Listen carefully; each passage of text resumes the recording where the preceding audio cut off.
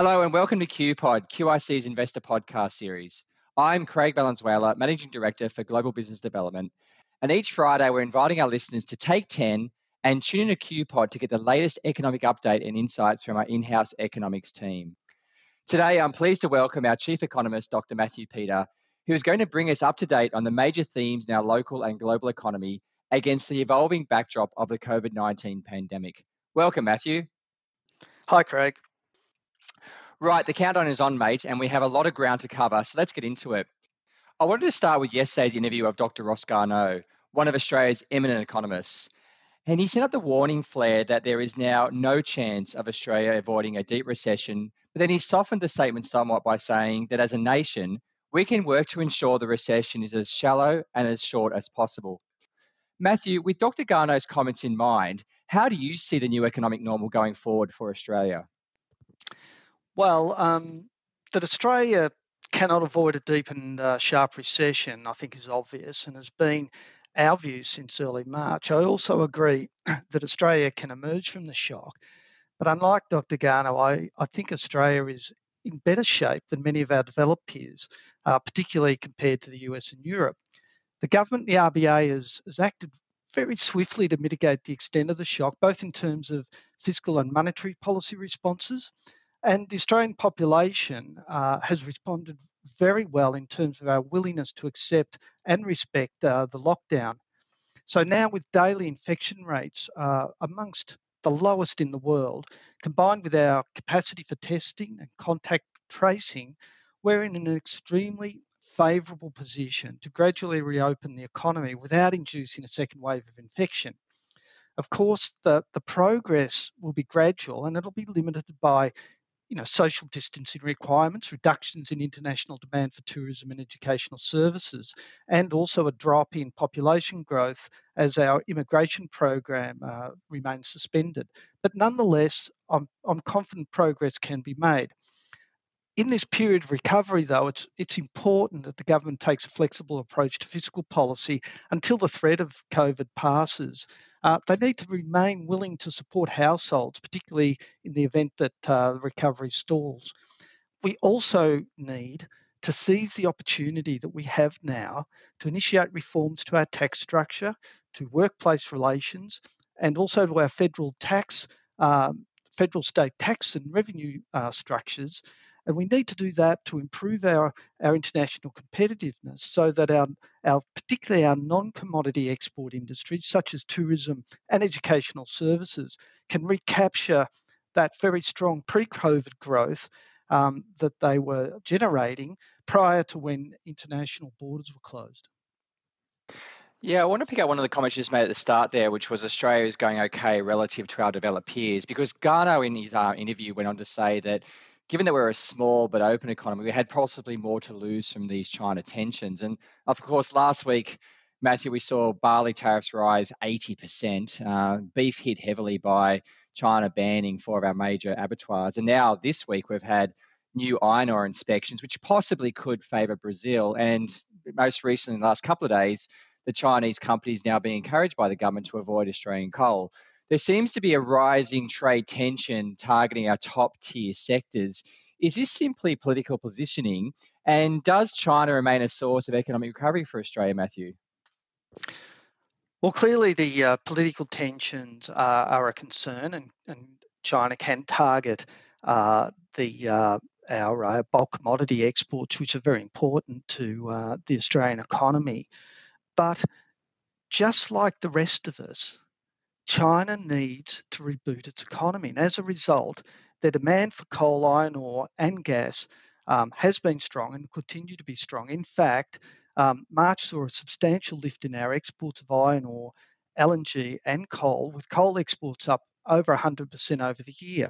And even as tensions between our government and China have escalated, the lack of alternatives to Australian supply of those bulk commodities has meant that China trade sanctions have really largely targeted our more minor exports, as you pointed out, barley and beef, and they've been very reluctant to apply those same type of quantitative restrictions on our bulk commodity exports. Nonetheless, I think that now is the time for us to commence to normalise our relations with China. It's not really within our interest to escalate the political tensions with China at the moment. And I think that's especially possible now, given China's support of the WHA's inquiry into the causes of the virus spread. But leaving aside our bulk commodity exports, it's clear that the Australian economy the recovery in the Australian economy over the coming year will be driven largely by a return to trading of our domestic consumer-oriented services sectors, those same sectors that bore the brunt of the lockdown. And as I said, we're really well positioned for recovery compared to many of our peers due to our low risk of second wave infection.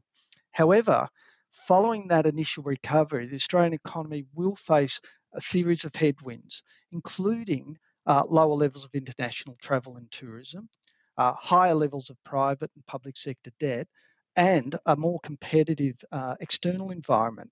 So in that world, what we really need to concentrate on is tax and work practice reforms, which are going to be so important to maintaining the competitiveness in international markets of those non-bulk commodity exports, and in order to continue to attract international capital. It'll also require households, governments and businesses to check the rise in indebtedness to ensure we maintain financial stability and continue to keep investor confidence in our economy. And finally, it'll require a willingness on behalf of investors to take informed risks, support innovation and productivity, and to enhance or to fund productivity-enhancing infrastructure. Thanks, Matthew. I wanted to turn the conversation quickly now to our institutional investors. This week we've seen the equity markets pretty much across the board up for the week. The S&P up around 3%, and of course we've got cash rates at historic lows. And we've just been discussing, the precarious state of the economy with regards to how deep the recession might be and how we're going to evolve from that. How would you describe the top three things that Australian investors should be focused on right now, Matthew? Well, look, prudence and humility are fundamental characteristics of good investors, but excessive conservatism and a lack of risk-taking equally are not characteristics of good investors. And I think the ability to take risk will be particularly important as the world enters a period of the lowest interest rates that we have in history. And that period we expect will extend for the better part of this decade. How you take risk is going to be very important. And you talked about the rapid rise in the equity market. And one of the things I would point out is that assets that are on the right side of the COVID shock will quickly form sellers' markets, but excess returns in those markets will rapidly evaporate. In contrast, assets on the wrong side of the shock quickly develop into buyers' markets, and the potential for excess returns emerge in that space, and they can be a little bit more enduring. And so in this area, investors have time to be able to separate out the wheat from the chaff, and they can spend time engaging in managers of those assets, the active managers. They can poke and prod the investment theses of those managers and really set themselves up to take calculated risk with the strong potential for upside. And finally, I'd say to investors, you need to reward innovation. But with all sort of innovative investment propositions, there's an element of uncertainty.